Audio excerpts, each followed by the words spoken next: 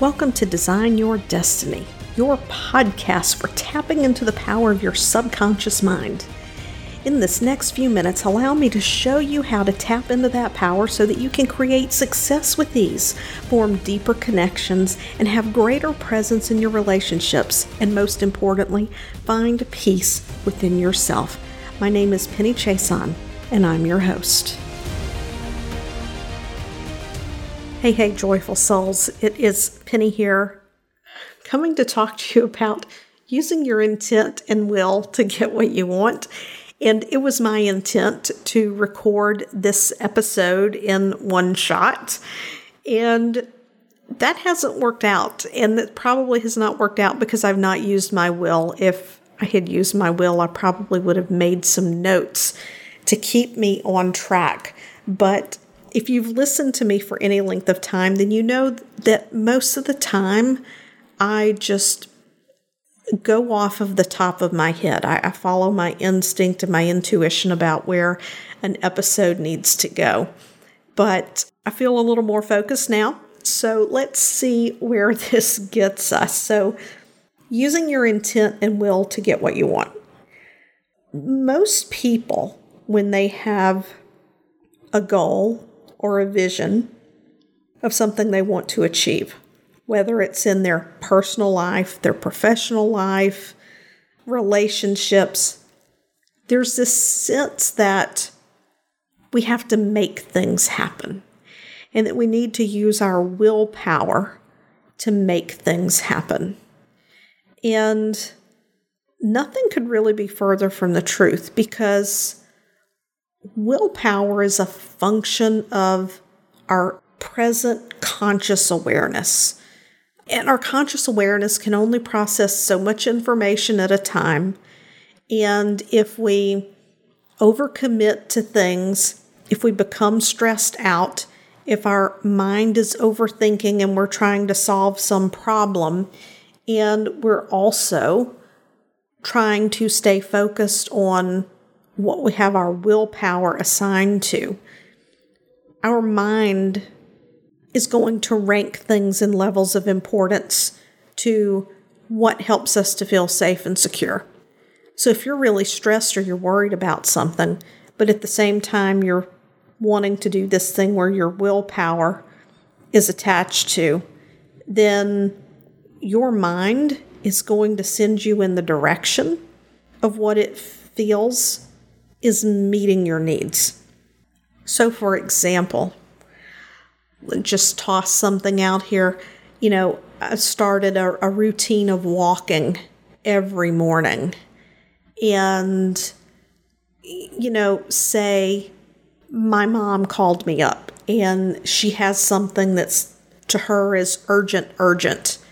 Now, if I were someone who got really stressed and nervous, or I was someone who felt like I had to be there for her at a moment's notice so that she knew that I loved her and that I care about her, then this need that I would have to make sure that she knew that I loved her and I cared about her, if that is tied to my sense of self and my sense of belonging and acceptance, and I'm over here and I want to walk and say I've never really put myself first, but then over here my mom needs me, and that generates stress when she calls, and for whatever reason that generates stress. And when I say stress, I don't mean like, oh my gosh, I have to do this. No, I mean internal stress, subconscious stress, that there's a need there that in order to feel accepted, to be the loving daughter, say I have an identity of a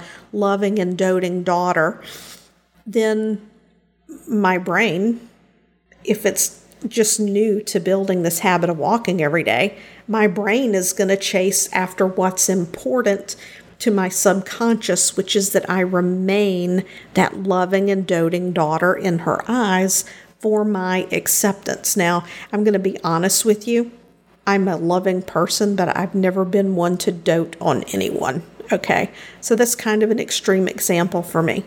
But when you are in any situation and you're using willpower, then you're working from consciously, analytically to make something get created in your life. And when you see people that you're amazed by, and it's like, you know what? Joe over there, like, he decided he was going to start this company. And boom, he just did it. Not only did he start the company, but he's so successful, it makes my head spin. It's like, for him, it's like getting up and getting dressed and putting on his shoes and socks. It just happened. I don't understand. And here I am. I'm trying to create my business, and I start and I stop, and I start and I stop, and I'm not consistent. Well, there was a very important word in there, and that was decide. When we decide to do something, and in that decision, we are 100% committed, there are a couple of things happening. One is that we're taking on the identity, or we have the identity of being someone that when we decide and we're 100% committed, we just do what needs to be done. So that's one thing that comes into play. But the other is intent. If his intent is to create a successful business, then that's what's going to happen as long as he uses his will to get it done.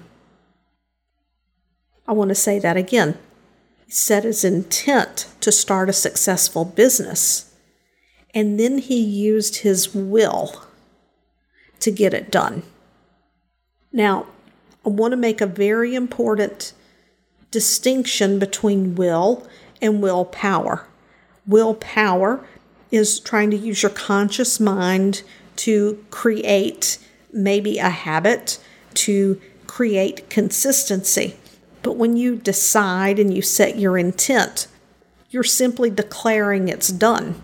So then all you have to do is, through using your will, which is your ability to take action. We all have free will. Our will, we can choose. Through will, we can take action. You just set your intent, and then you take action without attachment to the outcome.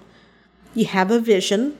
You know where you want to go, but you take action through your free will, and you will create. I have a couple of examples for you. The first example was when I wrote my international best-selling book, Breaking the Fibro Code. I started working with a writing coach that April. We began actually writing the chapters of the book in May and June. And as things were coming together, I just had the thought one day, this is going to be a #1 international bestseller. And I surprised myself when I said it to myself. I just found it curious. I thought, And I simply gave it no further attention. I finished writing the book. There was one chapter I wasn't satisfied with. We were really hoping to get it to the editor before September, but there was one chapter that I just didn't like. So I gave myself the grace of putting that chapter on the shelf, if you will. And I knew that when I got some time away and I could unplug from everything, it would come together. So then we went on vacation. I had a week off. We were out in the woods where there's no cell phone signal, no radio, no TV, no nothing.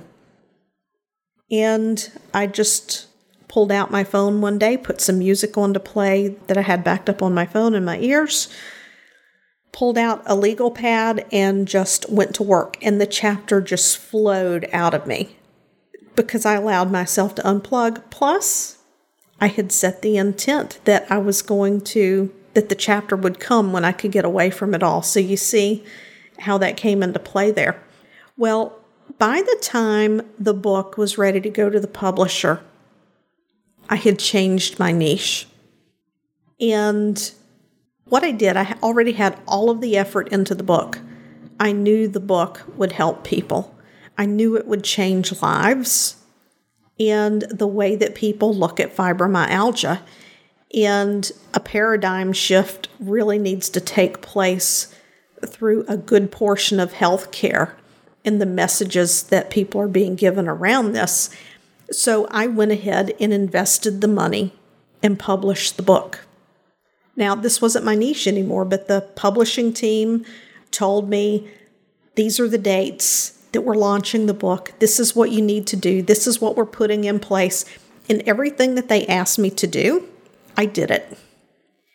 And 3 days in, it was a #1 international bestseller. I didn't force it to happen. I didn't make it happen. I wasn't invested in terms of the outcome in making it happen. I just let it be whatever it would be. And it stays in the bestseller list. Once in a while it drops out, but for the most part, it stays in the bestseller list. Now, another time that I used my intent in will, this is a very different scenario, but it's interesting how it came about. And it deserves one of those hashtag surprised, not surprised moments. So if you follow me on Facebook, you may have seen the video that I did where I unveiled a painting that I recently purchased. And the story behind this painting is that I'm in a coaching group. It's Jim Fortin's transformational coaching program. And I've been in his coaching programs. It'll be 3 years this September, just because it's freaking amazing. It's where I learned all about using your will and your intent and identity, right? The importance of all of those things. So anyway, I'm getting off track. So I guess it was in April, May. I'm scrolling through the posts in the Facebook group. People are sharing their experiences or whatever. Can't get into details of all that because it is confidential. It's the purpose of that container. But there's this beautiful painting of this owl. And as I'm scrolling, it stopped me in my tracks. And I'm like, that's my painting. I scrolled up to see who posted the picture, and the first word said sold. And I thought, And I just kept going. I forgot about it. Then towards the end of June, 1st of July, I shared an update in another Facebook group. You could consider it's kind of like an alumni group of people who want to continue to participate in Jim's work. And I just posted a Facebook post. It was an update of a lot of things that were happening. And for the image for the Facebook post, because we all know that if you post a picture or video on Facebook, they show your post more. I put a screenshot that I had taken of one of Jim's Instagram posts that had this beautiful picture of an owl and a quote by Rumi about silence. And I'm very much into silence these days. Probably a little bit to my detriment. I need to get out in the world a little more, but I embrace the silence. So Jim comes in and he comments on the post. His only comment on it was, "Did you see the painting in the other group? Go ask to buy that painting." Now, unless you've been involved in transformational work and learning to understand about will and intent and using your sense to allow things to unfold in your life, then you wouldn't understand the importance of that. But when I saw that, I understood the importance of it. I'm like, Now, keep in mind, I had forgotten about the painting. So I go into the group, I scroll and I scroll and I scroll. Now, mind you, I'm just guessing, but there are probably 80 to 100 posts made in that group every single day. And I'm trying to scroll all the way back. I can't find the picture of the painting. So I go back to my original post to say that I can't find the painting, and I see that Jim has also been looking for this painting. And I just posted, you know what? I can't find it either. I'm going to make a general post in the group to see if someone can tag me if they know who painted it. When I saw that he had been looking for it and that he had taken the time out of everything else that he had going on to search for that painting, that was a sign to me that this was important. So someone tagged me in the post. I went back and I looked at the painting, and as soon as I saw the painting, the first thought that entered my mind again was, that's my painting. And then I looked, I'm like, oh yeah, it's sold. So I reached out to the artist and said, hey, do you have another one? Because like some artist will paint something in a series, it's several variations on a theme. And she didn't have one, but she said, I could paint one. It would take me a few days. So this transpires over a few weeks. She paints the painting. She sends me a picture in Facebook Messenger, asks me if I like it. I'm like, well, it's beautiful, but it's something about the eyes of the other painting. I just absolutely love it. And of course, that painting wasn't available.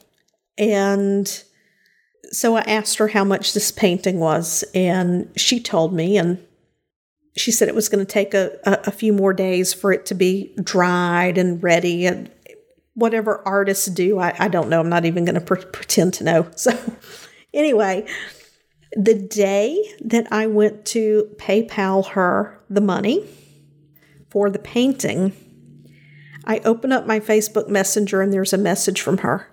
The buyer of the other owl has decided they want another painting. This painting is yours if you want it. And of course, I confirmed the price and I paid for that painting ASAP because that was my painting. Because even as she told me, when she sent me the picture of the other painting and I looked at it, I went back and looked at the original painting. And when I looked at it, my thought was, that's my painting. Well, it ended up, it's my painting. It's at my house right now. I have that painting.